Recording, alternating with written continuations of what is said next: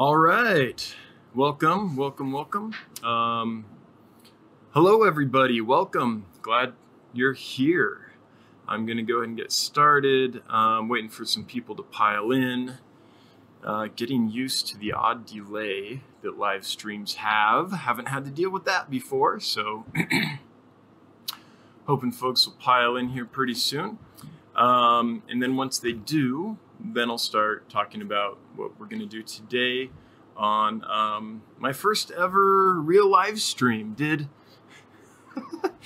It was bad. Did a couple tests yesterday. It's funny. You get everything you think ready, right? You test everything that you can, and then you go live and suddenly you realize, oh, this doesn't work at all. Like nothing is working. And so yesterday was an exercise in trying to figure out technical difficulties. So it's pretty much just a few tests to try to figure out how to make this work. But now I think I have it working. And so as soon as we get a few people in here, I'm going to do an introduction. I'll talk about myself a little bit. I won't bore you with all the details. Oh, my horrible childhood and my love. No, none of that. I had a great childhood, but none of that. But I'll tell you a little bit about myself as it pertains to the aquarium hobby. And then I'll talk to you about this new fish room that I just finished building and stocking. I'm pretty excited about it. I've got a lot of experience building fish rooms. This is probably my 5th or 6th fish room, and I finally did it right. At least I think I did. I took all that experience of the previous fish rooms and built this one, and I'm happy with it. I've had the tanks fully stocked and going for almost a month now. I've had a lot of tanks stocked, more than that, but fully stocked pretty much for about a month, and so far so good. So there's of course a few things I would do slightly differently, but I'm happy with almost everything. So yeah, I'll share how I did that with you. So got some folks here waiting for some more to come in. What are we at? 1? Hey, it's a start. This is the first one, so that's a start. Welcome, whoever you are. And so a little bit about myself. So my name's Dan Hodnett. And I'll tell you about how I got into fish, I think is the best way to kind of start this. So growing up, I grew up in California, but not the California that everyone thinks about when they think of California. I didn't grow up in the middle of a big city or any kind of like urban sprawl or anything like that. I grew up in Northern California in the foothills of the Sierra Nevada mountains. Beautiful, beautiful place. Grew up on 7 acres, kind of out in the middle of nowhere, and on a homestead more or less. So we grew our own vegetables and a lot of our own fruits. We had a massive garden. And we had chickens for meat and eggs. We raised goats for milk and meat. We raised rabbits for meat. We had ducks and we had geese and we had all kinds of animals. So it wasn't exactly a self-sufficient homestead. My father still worked, but I grew up in that environment. Working for your food, a lot of hard work, a lot of connection to the land, and a lot of connection to nature. On the 7 acres there were woods, and there was a stream, and there was a pond that I could go visit just off the property, but I could go anyway. And I spent a lot of time just, watching birds and pollywogs and frogs and garter snakes and catching bugs and all that kind of stuff. So I kind of got this fascination with nature from a very young age. And then how I got into fish was when I was a wee tyke. Probably about 6th grade or so. My little brother, he went to a secondhand store and he saw this 10-gallon fish tank, and it came with, the clown puke gravel and the undergravel filter and the hood and the incandescent lights that you screwed in.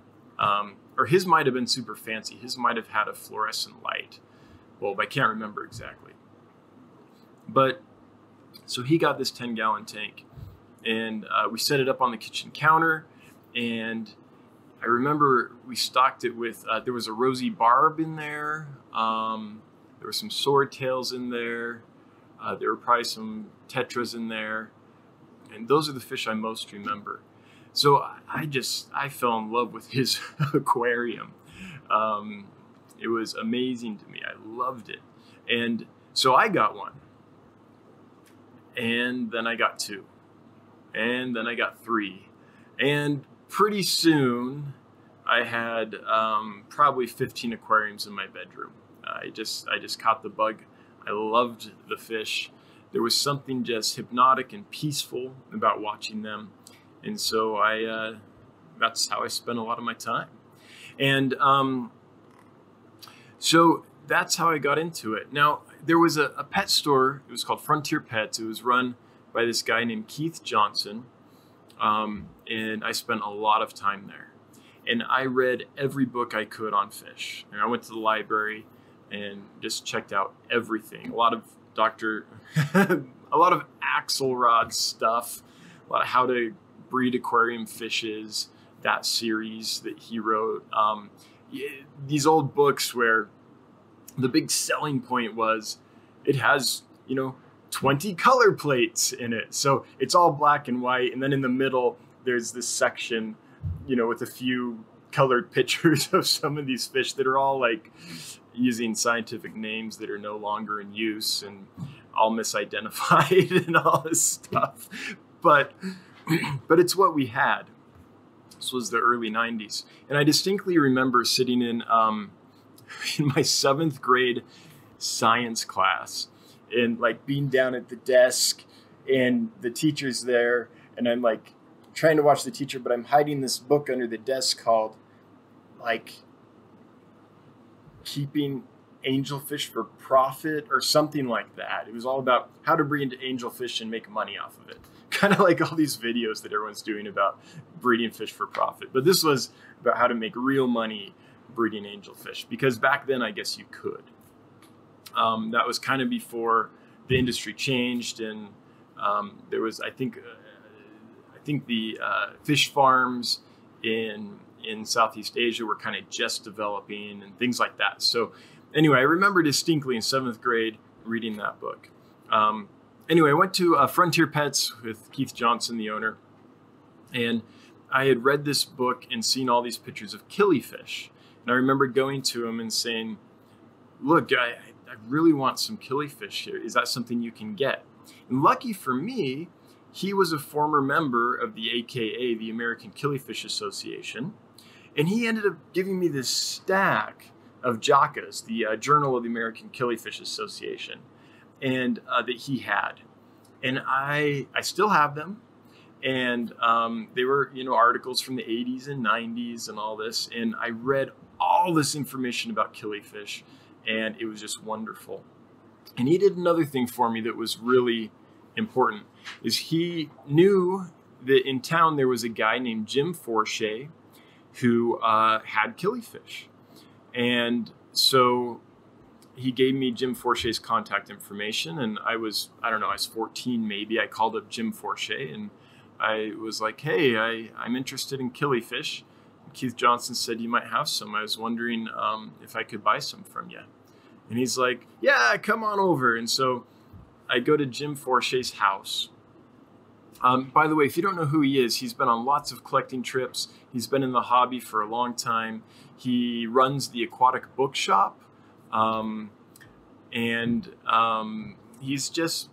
He's kind of one of those folks in the hobby that's been doing it for a long time, knows a lot of stuff, knows a lot of people. And so anyway, I didn't know that at the time. But so I go to Jim Forshey's house, I go down to his basement, and I see my first fish room, and it blows my mind. It's this room downstairs, just full of aquariums that are just full of all these beautiful fish, including a ton of killifish. So I saw my first killifish live and in person instead of on the pictures. And my mind was blown, and I just loved that. And so I went there, and he's such a nice guy. He ended up sending me home with a bunch of pairs of killifish. He wouldn't take any money for them. And I remember, what did I get from him? I remember a few of them. One was a Phanius mento, which looks like a Nigropenis species, black with all these bright white dots all over it. Really cool fish. Another one was what at the time I think was called Mirabilis taquai. And I forget what the new scientific name is, or even what the genus name is. It's escaping me. But it's a beautiful, beautiful spangled killifish with red on it. And he gave me some other stuff too, but those are the two that I remember. And so I took him home, and I started breeding killifish in these aquariums I had in my bedroom. And Jim became a mentor. He became a friend. And right now he's like family. Him and his wife and his daughter are like family to me. They're some of my closest friends. And I'll just always be grateful to Keith Johnson over at Frontier Pets for connecting me with such a great mentor.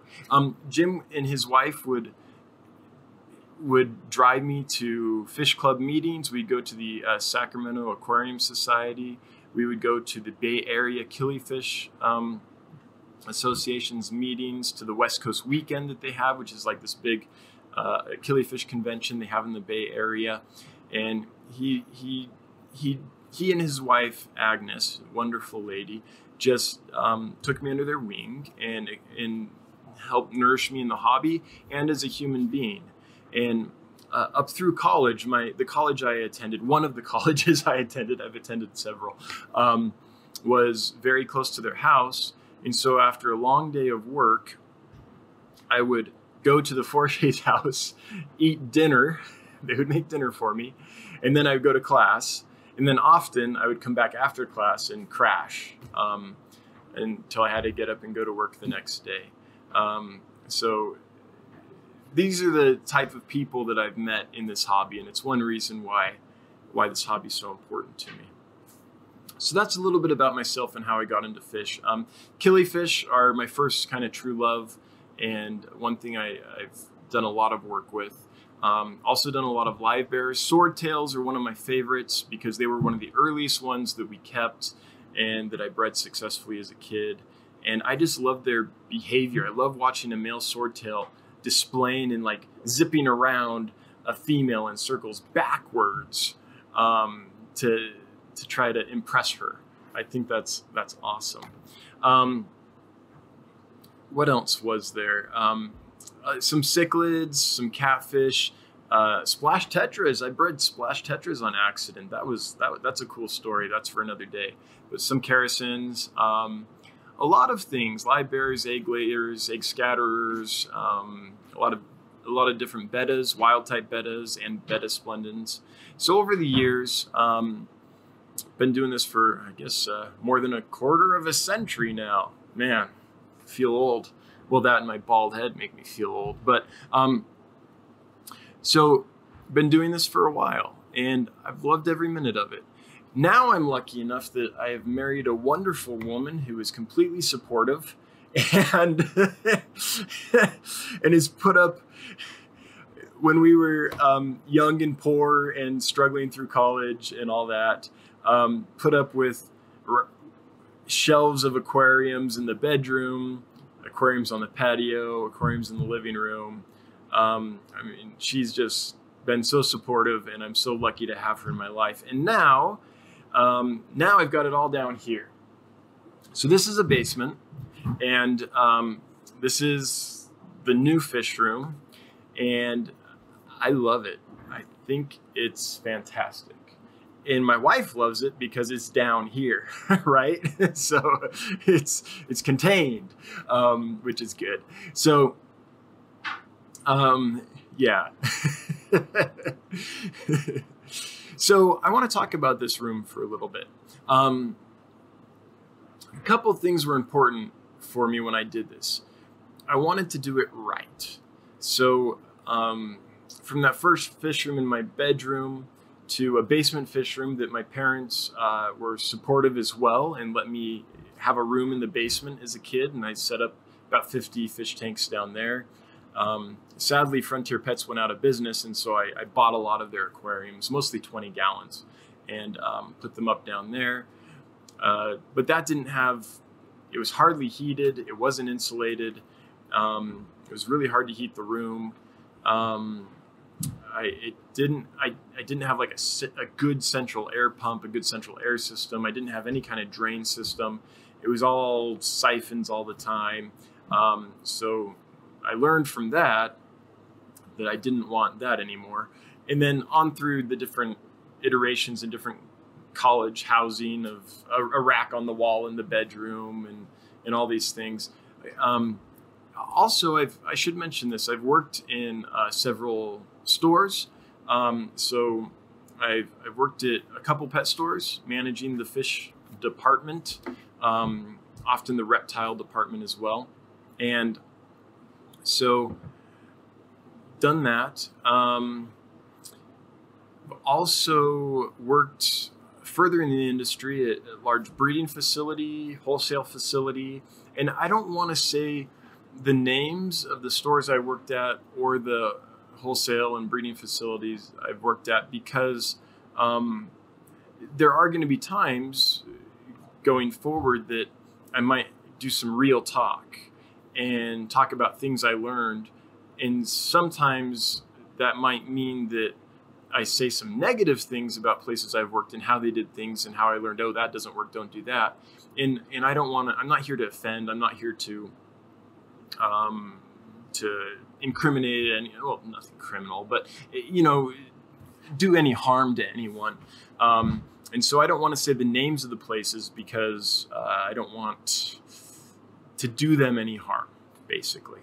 And I want to be free to talk to you candidly about my experience as we go forward in future videos and future live streams.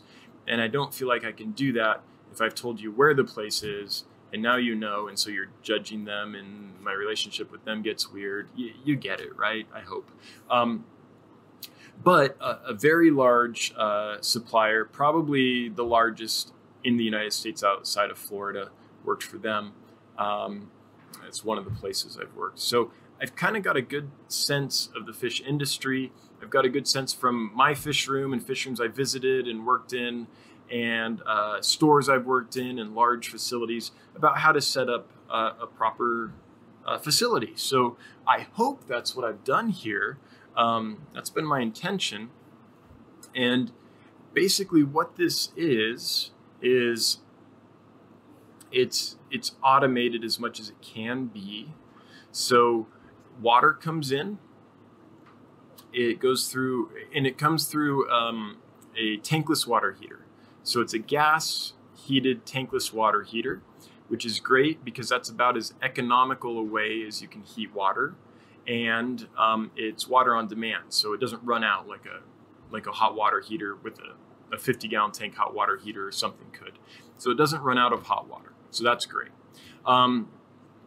Then on top of that, it goes from there to a mixing valve where it gets to, I have it go through at about 75 degrees.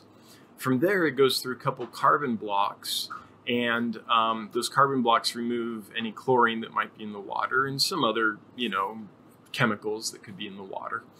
And from there, it goes through a sprinkler system manifold and automatically goes to each rack of tanks. So what happens is each rack goes on. The large 75-gallon racks, which is most of the fish room, each rack goes on for 15 minutes, and then it goes to the next one for 15 minutes, and then to the next one for 15 minutes, and goes through the room. The racks with smaller volume tanks, like the 30 gallons and the 5.5-gallon breeding setups and stuff like that, those go for 2 minutes to 5 minutes, depending on the tank. So it goes through, then the system is off for half an hour to an hour. I can't remember exactly. And then after that, it starts again and goes through the cycle again. And it does that at night. I don't want to rob my family of water during the day, and I use a lot of water. So it does that at night. And I believe it does that, is it 4 times? Yeah, it does that 4 times every night. And that equals, on the 75-gallon tanks, it used to be more. I've kind of dialed it back a little bit, but that equals about a 50% water change every day in the 75-gallon tanks. In the 5.5 gallons, it also goes several times during the day. I think, let's see here, it goes at 10 a.m., 12 a.m., 2 a.m., 4 p.m., 6 p.m., 5 more times during the day. And so that pretty much cycles 100% of the water every day in the smaller tanks. And that's because those are breeding tanks. So the water has to be kept really, really clean so that the breeding's successful, so the eggs are fertilized successfully and don't fungus. And then also, I raise a lot of fry in those tanks. And the key to raising fry successfully is a ton of food and super clean water. And it's hard to do both, right? If you feed a ton of food, you create, then a lot of waste is created in the aquarium. And that's no good. And if you keep so the key to that is feed a ton and change a ton of water. So that's why that system changes at least 100% of the water every 24 hours, gradually over the course of the day, and maybe even a little more. So that's why I made that system that way. And so far, it's been great. I don't have any let's start with ammonia. I don't have ammonia. Every now and then something will happen, and mysteriously you'll somehow get some ammonia in there. And what I do when that happens is I just stop feeding for a couple days until the ammonia's been cycled through, and it usually only takes a couple days. And then I'll go ahead and start normal feeding again. I'll also add a little bit of Prime or Seachem Safe so that hopefully the ammonia is less toxic while it's being processed through. So every now and then that'll happen. But in general, no ammonia, no nitrite, and undetectable nitrate, because I'm changing so much water. And that way I can feed the fish well. One of the things that I was always frustrated with working in pet stores and wholesale facilities and places like that is, okay, so the fish come in, like say it's a wholesaler. The fish come in, right? They've been in transit for a long time. They've been caught in the wild or caught in the farm, transferred to a holding facility where they've been probably in a bear tank and experienced quite a bit of stress for a while. And probably haven't been fed great, because those facilities don't want waste in their water. That'll kill the fish quicker than anything. Then from there, they've been packed up. They've been shipped to the United States to a transshipper where they've been either held in aquariums and not fed. And this is pretty brief. This is a quick turnaround at a transshipper. Or just the water in the bag was changed. Okay. Then they've been repackaged and shipped to the wholesaler. And in the wholesaler's tank, where I would work, these fish would come in. They haven't eaten in a while. They've been stressed. And so ideally, they would get some real tender, loving care.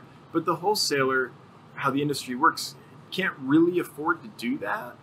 And so instead, what they do is they try to flip the fish really quick.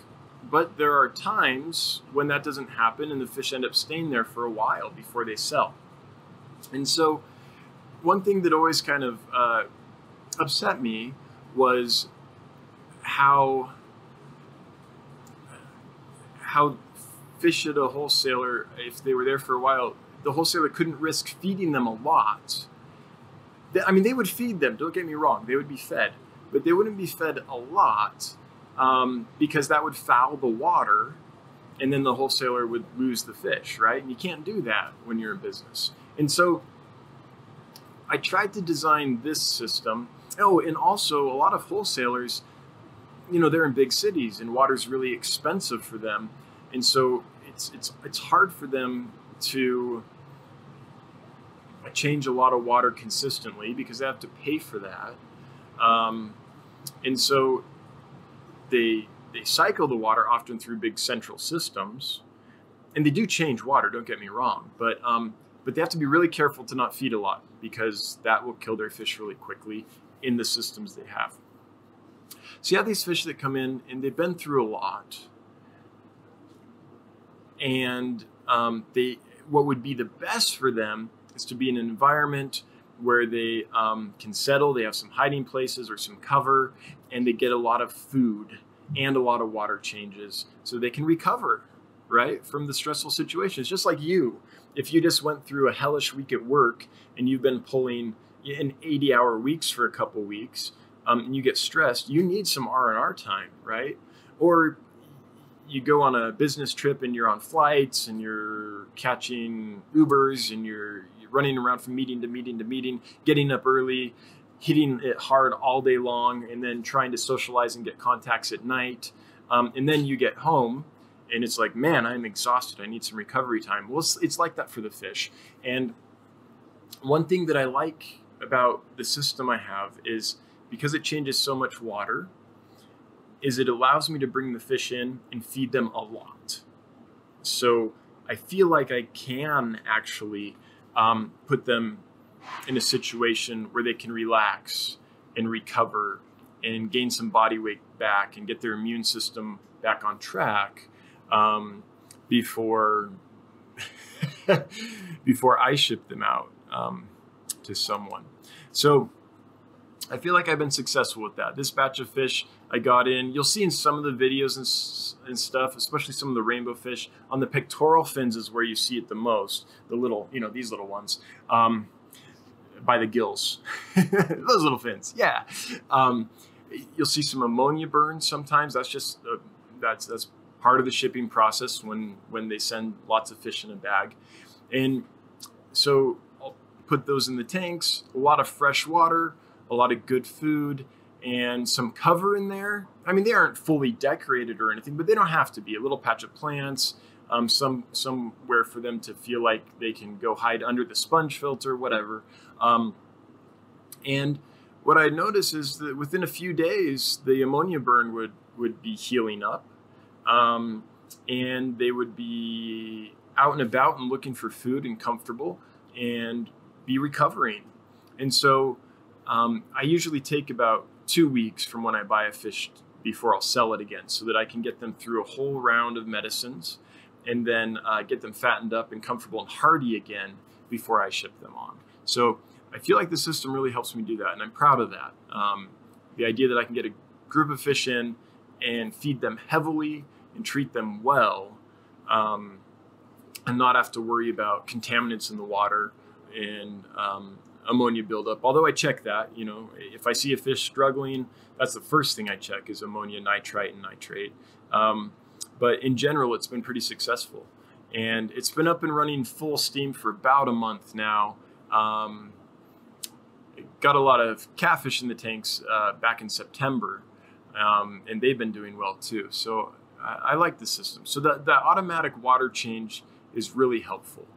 Now I have sponges over the overflows because I don't want plants to get into the overflow and clog it, or a snail or fish to get sucked in, because then A, it's not good for the fish, but B, it could clog the system, and then I have a big flood in here, which is okay. I mean, it's a fully water-friendly facility with floor drains, so if I get water on the floor, that's fine. It just goes to the drain and doesn't damage its cement walls and epoxy floors, so it's fine. But I didn't want that, so I have sponges over it. So what that means is it doesn't really remove surface film really well, and it doesn't suck up mulm from the bottom of the tanks. So especially in tanks with catfish and stuff, those catfish are constantly kicking that up. And so sometimes the water is, I don't want to call it cloudy. There's a little bit of debris floating in the water, so it's not crystal clear, but chemically it is beautiful. And so that's what that system does for me. So let's move on from water to filtration, since we're talking about particulates in the water. So the filtration I have is super, super simple. It's all on one centralized linear piston pump from Gemco. Plug for Gemco. I'm not an affiliate of theirs. I'm not paid to say that or anything. I don't get a discount for saying this or anything like that. But I've been working with that company for years. Quality products, good prices, and expertise if you need help. So I can't say enough good things about that company. Gemco, if you need supplies for your fish store. So anyway, I went to Gemco and I bought a linear piston pump. It powers the entire room. And each tank has 2 filters, at least on the vast majority of the tanks. All the 75 gallons have 2 filters. Some of the breeding things don't, because I don't want to suck up babies and stuff like that in baby food. But so one is a sponge filter, just a standard sponge filter. You can see them behind me, kind of right here is one. And that's just for biological filtration. So it takes care of the nitrogen cycle basically for me. And then next to that in each tank, I have a little box filter, which is actually a cylinder, but they're called box filters. And that has marbles on the bottom to keep it from floating. And then it's stuffed with polyfill. I believe it's just polyester filter floss type stuff. And I get it by the 10-pound box at Walmart. What's 10 pounds is $20 and lasts 6 months to a year. It's just the stuff that you use to stuff pillows with and crafts with. And the idea behind that is that sucks in the particulates and helps polish the water. And it does, but it's not like a power filter, which like a hot magnum would clear up a tank pretty quick. So it does suck up the particulates, but it doesn't do it to the point of making them show tanks where it's crystal clear. And that's not what I'm going for either. I'm going for fish health. I'm not going so much for looks. And I'm going for ease of maintenance, not so much for looks. But those filters do a decent job, and they do keep the particulates somewhat under control. So especially in tanks where you have cory catfish, this is what they're great for, especially in a bare bottom tank, is as they swim and go around the bottom, they're constantly stirring up the mulm and the detritus so that it can be sucked into the filter. And if I didn't have sponges covering my overflows, it would also all be sucked up into there and go out the waste line. But since I do have those, I'm more paranoid about things clogging the system than I am about mulm and particulates in the tank. But a lot of people don't cover their overflows, and so that can help with the particulates as well as the stuff that accumulates on the surface too. So anyway, that's the filter system. And the bubbles do break up the surface tension, that film you get on the surface. And so, it all works together. But that's kind of the automatic water system. And that's the filter system. It's that simple. I don't have a single power filter in here. Well, I do in storage. Under the shelves is storage. But I'm not using them. So something that sets this room apart from any other room I've had, I need to thank Bob Allen for this. Bob Allen is this major cichlid breeder, one of those great old-time hobbyists that's been doing it forever. A lot of African cichlids, does some other stuff too, does some geophagus, does some rainbow fish, some odds and ends, but mostly it's African cichlids. And I was at his fish room and we were looking around and talking and stuff, and he had this HRV, I think is what it's called, heat recovery ventilator. Yeah. And I was like, what's that? And he's like, oh, you have to have one of these. And he explained how it works and everything. And so I got one. And what they are, these are amazing. So they prevent the air from getting stale. That's what they do. They keep the air circulating and bringing fresh air constantly. And it's so nice. So every fish room I've had before, they haven't all been well insulated, but ideally, like the one I had as a kid was not well insulated. But think about your average fish room. It's this insulated box, and you're trying to keep all the heat in, or on really hot days, all the heat out. And so you insulate it really well. And that means there's no air exchange. So it gets really humid and muggy and nasty. And if you're not careful, you can get mold and things. So what do? You get a dehumidifier, right? That's what I did. And that's fine. That's great. So the dehumidifier helps relieve the humidity so you don't get the mold and things like that. But there's a couple problems with dehumidifiers. One, they're super expensive. They work the same way as a refrigerator or an air conditioner, by condensing. And the condensers they cost a lot to run. And so they're a little bit expensive to run. The other thing is they create a lot of heat. Now, if you're trying to heat your fish room, that's a bonus. But if you get hot in the summers, that can be a big problem. But they do take the humidity down, and that can make it so that you don't have all that nasty kind of muggy, dripping from the ceiling and mold growing and, it feeling like a Florida swamp every time you go in there. But dehumidifiers don't freshen the air at all. So we create these environments where the air is never exchanged. And I would have to open the door every now and then just to get some fresh air in because it got so unpleasant. The great thing about the HRV, I think it's that instead of HVR, heat recovery ventilator. Yeah, I'm pretty sure that's what it is it does this. It sucks out the old air and brings in fresh air to replace it. And mine does 267 cubic feet a minute. That's how much air it recirculates in here. So it's constantly keeping the air in here fresh. And you'll think, oh, but man, that's going to kill me. It's winter outside and it's going to be blowing all this freezing cold air in, and it's going to be hard to heat. And that's where the recovery part of this comes in. So in the center of this unit, there's a core. And what the core does is it traps the heat from the air that's going out and infuses that heat into the air that's coming in. So yes, there is a little bit of heat loss, but the air coming in isn't freezing cold. It's a little cooler than the air in here for sure. And yes, it does need to be heated, but it's fresh air. And because of the recovery core on the heat recovery ventilator, there is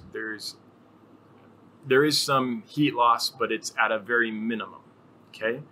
And so that's great. There was a time when I shut the unit off because I was making a video and didn't want the noise. I forgot to turn it back on. And I came in just a couple hours later and it was miserable down here. I mean, it was muggy. It smelled bad. I've got microworm cultures and live food cultures and all this stuff going down here. And, there's a certain odor to that. And so I turned on the heat recovery ventilator, and within, I don't know the exact time, but shortly after, it was nice again. So one thing I really like about the fish room that I did this time is it's pleasant. It's pleasant to be down here. It's nice to be down here. It doesn't smell bad. It smells fresh. It smells nice.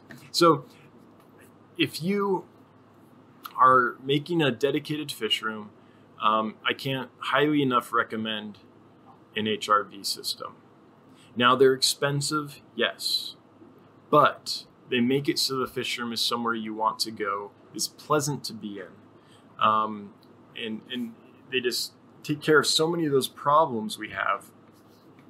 Oh, they also, at least where I live, it's a pretty dry climate. I'm in Wyoming, and out here in the West, it's not very humid, and so it keeps my humidity down too. So right now the fish room is at 79 degrees and at 36% humidity, and that's about where it stays. It fluctuates from 77 to 79 degrees in here, and the aquariums typically run 1 or 2 degrees cooler than the temperature of the room itself. So that's how I maintain it. So it keeps my humidity down as well. So I don't have a humidity problem. Now, if you live in a moist climate, somewhere back east or something where it's fairly humid, then there are heat recovery ventilators that also remove humidity as well. I didn't get one because I didn't need it. But there are models you can look at for that. And I forget what they're called, but if you research humidity recovery or heat recovery ventilators and humidity or whatever, if you Google that, it'll all pop up. So anyway, I'll never go back. I'm so glad I did that. So many of the fish stores and wholesale places and fish rooms and things I visit or have worked in or had in the past have just been unpleasant. And this isn't. I love being down here. I can spend all day down here and be perfectly comfortable. So look into those. You'll be glad you did. And it's worth the money. I know it's an upfront cost, but I'll never go back. Then the other thing while we're talking about heat that I did is I got a dedicated furnace down here, and it's a gas furnace, and it does a great job. And actually we installed it so that the heat recovery ventilator blows fresh air right by the intake of the furnace. And so when the furnace kicks on, it sucks in that air. It's a little cooler because it came from outside.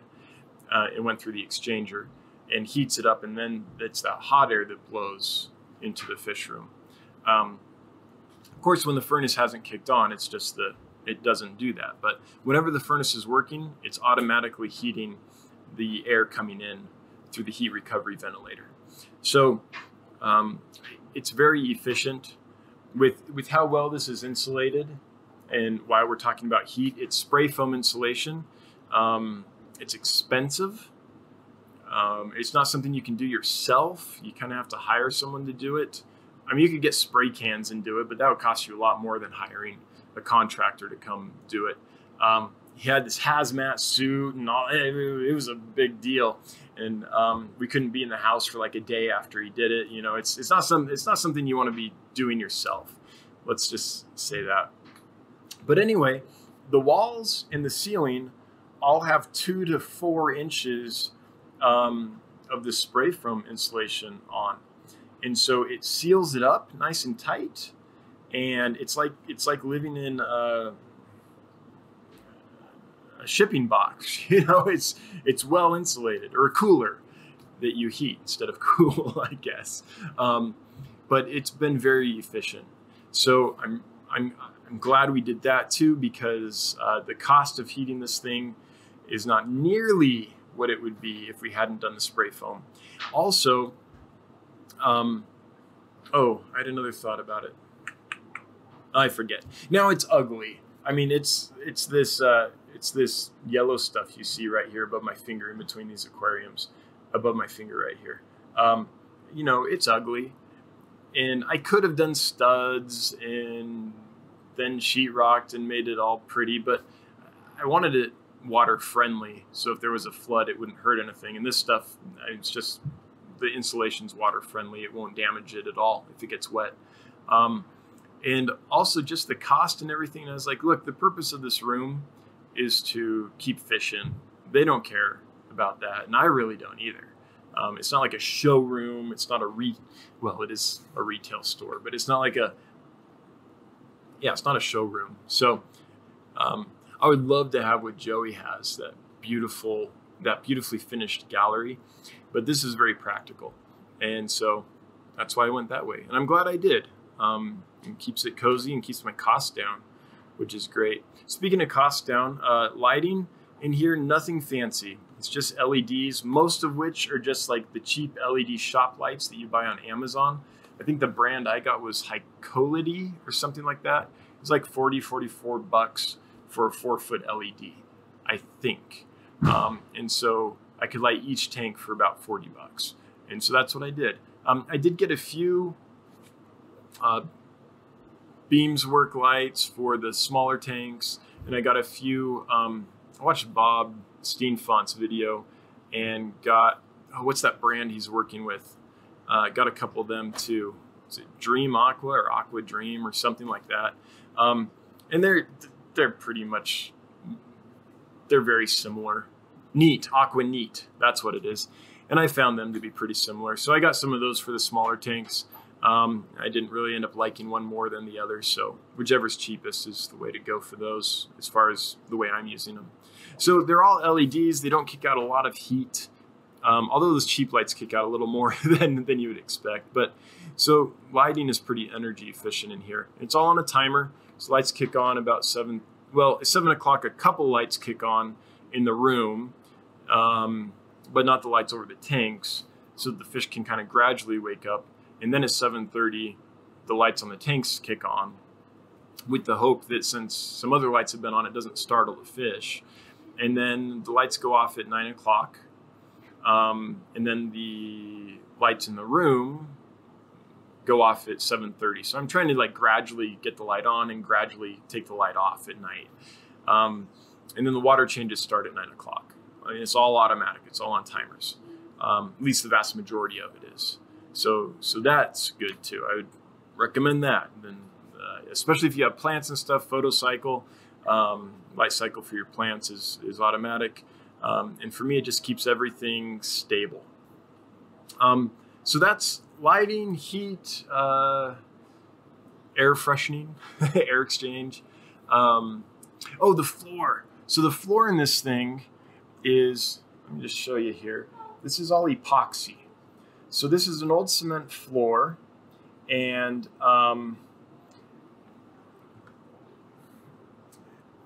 it was nasty. Part of it had carpet, part of it was paint, part of it was old linoleum. It was just gross. So I stripped the entire floor down. I have videos on YouTube about it. It was horrible. I would never do it again. I would pay a specialist. Like, don't ever grind cement yourself. It's not worth it. It's dusty. It's nasty. You have to wear a respirator. That dust gets everywhere, and it's hard to get a feel for how to grind it exactly even, and all these things. So I would hire a professional next time. But anyway, I did it, and it's got this beautiful coat of epoxy on it, with, you know, these little color chips that make it all pretty. And then it's got some grit in there so that you don't slip on it if it gets wet. And then there's a floor drain. So that's been awesome. I don't have to worry about anyone slipping. I don't have to worry about water getting down there. It's easy to sweep up or vacuum up with a shop vac, and then I can just squeegee water to the drain if I need to. And I did have a flood once. I over tightened one of the solenoid valves in the manifold for the automatic water system. And so it cracked one of the PVC tubes, and I didn't know that until the next morning. And so there was a couple inches of water in the fish room that came down because that thing leaked pretty well, or pretty bad, I guess. But it wasn't a problem because it all went down the drain. A little bit, there were pools here and there where the floor isn't exactly even, and you know, there's stuff on the floor that it kind of gets under and takes a little while to dry. But with the air exchanger going, and the floor drain and the epoxy floors and cement walls that just have spray foam on them, it wasn't a problem. So these epoxy floors are wonderful. Whatever floor you decide, if you can make it water friendly, just think of this. If you had if the worst case scenario happened and you had a massive flood in your fish room, because one day you will, what's the best thing you could do so you wouldn't have to worry about that? And so far it's been working well for me the way I have it. You could do a bare cement floor and just seal it too. I would have done that if the floor was in good shape, but it was so bad I had to do something. I had to do the epoxy on it. Not cheap. Pretty nail biting when you put it down, because you've got like 20 to 40 minutes from the time you mix that stuff until you put it down. And if you don't get it down and get it right, you got a problem. And I'd never done it before. So, you know, there's a lot of unknowns and stuff, but in the end it worked out well. So the epoxy floor was a good choice. Let's see here. I think that's kind of the nuts and bolts of it. We've talked about water, we've talked about heat, we've talked about air, we've talked about the floor. The aquariums. So the aquariums are on these stands that I built Ted Judy style. That's where I got the idea. I did have one that that was on a very uneven spot on the floor, and even though I shimmed it and stuff, it wanted to lean, and so I squared it up by putting plywood on it. So like this right here, this is plywood that's going across, and so on each part, so I put plywood in those spots on that one rack because it wanted to lean because of how uneven the floor is. And so with the plywood there, it keeps everything nice and square. It's like 3/4 inch plywood. It's strong. And so as long as it stays dry and everything, which hopefully it will, it doesn't go all the way to the floor, by the way, so that if there's ever a flood, it won't damage the plywood.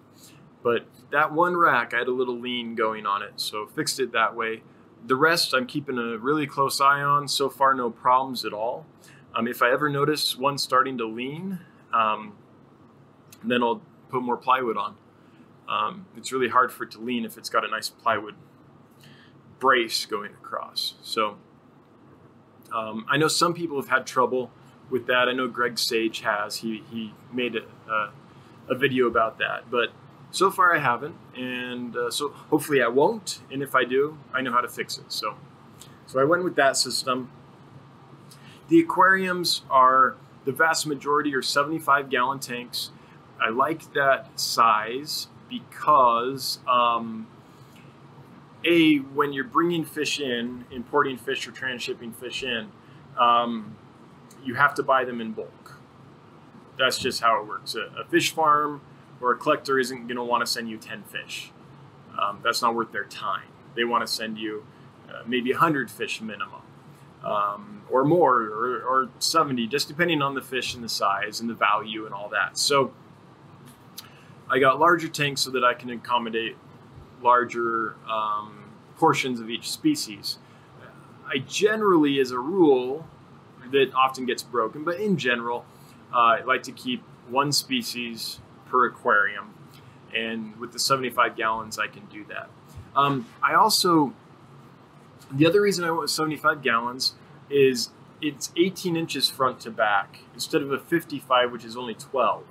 So it lets me pack a lot more water volume in a room on a rack, just because it's 6 inches deeper. I thought about going with a 90 gallon because that's 2 feet front to back, or even 120 gallon. But two things. One, a 90 gallon or 120 gallon would be taller, and I want plenty of space between the top of the tank and, I want plenty of space above each aquarium so that I can get in there and work on it, and not bump my head and not be reaching my arm through this tiny little thing to try to grab a big fish, none of that. So I've worked in those situations before. So I wanted plenty of space. And with the 90 gallon and the 120 gallon, they're taller, so I'd have less space. So I didn't do that. And then the other thing is just the economics of it. Once you get to a 90 gallon or 120 gallon, they're so much more expensive. I think the glass is thicker. And so the cost of those is so much more than a 75. So if you look at what it costs to buy a 90 gallon or 120 gallon, and you calculate that cost divided by the gallons, and then you do it for 75 gallon, there's a huge difference. And so I went with the 75 gallons, just for the economics of it. So the other thing is they're a height that is nice. They're not too tall, and so you can reach in and get to the bottom easily if you have to. And in the end, I'm glad I did that, because reaching all the way to the back corner with the 18-inch depth front to back that a 75 gallon has, it turns out after working on these for a while, that's about as far as I want to go. The 120 gallon is 2 feet, it's 6 more inches, and when you're up on a step ladder on a top tank trying to reach into the back corner, that could make it a little difficult. So 75 gallons, so far, I love them. And they let you keep a lot of fish in one tank, and they're easy to maintain. And I like them. They're 4 feet long, so they give the fish a nice swimming area. there's a lot you can do in a 75-gallon tank. So I'm really pleased so far. If I had all the money in the world and a little more space, I'd probably go for 120 gallons. I probably would, but I'm good with the 75s. And then there's another breeding rack, another rack that's breeding a bunch of 5.5-gallon tanks and some 20 gallons. And I'm going to put a bunch of little fry containers on there too, little plastic shoe boxes for fry. I have space to do that. Right now I have live food cultures there. I don't have it in me right now to to build another set of racks with all the drain system and all that. I need a little break from doing that. I've spent almost a year building this sucker, and I can still breed just fine, without that system. But one day soon, I'm going to put that up because that'll allow me to raise a lot more fry. And so that and the 30-gallon rack, which I've had forever, 30-gallon breeders, one of my favorite size aquariums. I can fit 3 high. They're great for raising batches of fry. They're great for putting in breeding colonies. They're a great all-around size tank. So several of those too. So those are kind of the aquariums. The shelf for live foods, and then a couple things. Let me show you this. So this is important. This is a slop sink and a working table. So that table is where I can work right by the sink. It's like an extension of the counter. So, and it's at a height, I propped it up on cinder blocks. So it's at a height where it's comfortable to stand and work at. So when I'm packing fish, I do it there. When I'm creating live food cultures, I do it there. When I'm gathering food to feed out, I do it there. I also have a push rack on wheels that I can, wheel around the fish room and feed things, or collect eggs into different containers from, things like that. But work table is amazing. I was originally going to put more tanks in. I was going to bring all the tanks out to this awkward pillar. Oh, where is this way? Oh yeah, there. This white thing behind my head, this pillar. What that is the original coal chimney from there was a coal furnace in this house, and taking that thing out would be a horrendous chore, or a ton of money to pay someone. It goes all the way up to the ceiling, and the house has been built around it and with it, and so I'm leaving it there. But originally I was going to bring all the tanks up to that. And I'm glad I didn't. I'm glad that, so I was going to put more aquariums in, but just having the space to walk around and work, and eventually put like a couch in here, or a lazy boy, something like that. I love Rachel O'Leary's chair. That's what I want. I want a Rachel O'Leary type chair. A big lazy boy to sit in and watch the fish, something like that. But having the space is nice. It doesn't feel cramped in here. You come down and there's quite a bit of space that isn't used by anything. And so I can do things like, unpack lights and leave some boxes around for a bit until the snow stops outside and I can take them out to the recycling. I can set up a folding table real quick if I need to do a project. I can build stuff. There's some room. And that's something I didn't plan on. But I'm glad that it ended up that way. So yeah, leave yourself some room. Leave yourself some room to expand. Leave yourself some room just to breathe. If you're doing a fish room, leave a good third of it empty if you can. I know not everyone has the room to do something big, but if you have the space, leave some of it empty. You'll be glad you did. Working space, and just relaxing space. And then also, as things progress, you can be like, oh, I need one of these. Oh, I didn't think about this or this other thing. And then you have some space where you can add to and put those things in. So, yeah. So anyway, we're going on about an hour. And so that's the first live stream. Thanks for being here. And yeah, so that's a little bit about me and a little bit about the fish room. So this will go live in a second if you're not here or live in a second. This will be posted to YouTube in a little while. So if you couldn't make it to the live stream, if you have any questions or comments or anything, feel free to leave them. I don't mind answering questions at all. I like getting a dialogue going. I like chatting with you guys. It's fun. So thanks again for tuning in. And I'm going to do these live streams now that I've finally figured out how to do it and have the technology, and I'm pretty sure this worked well. I'm going to figure out how to do chat and all that next. I'm getting there.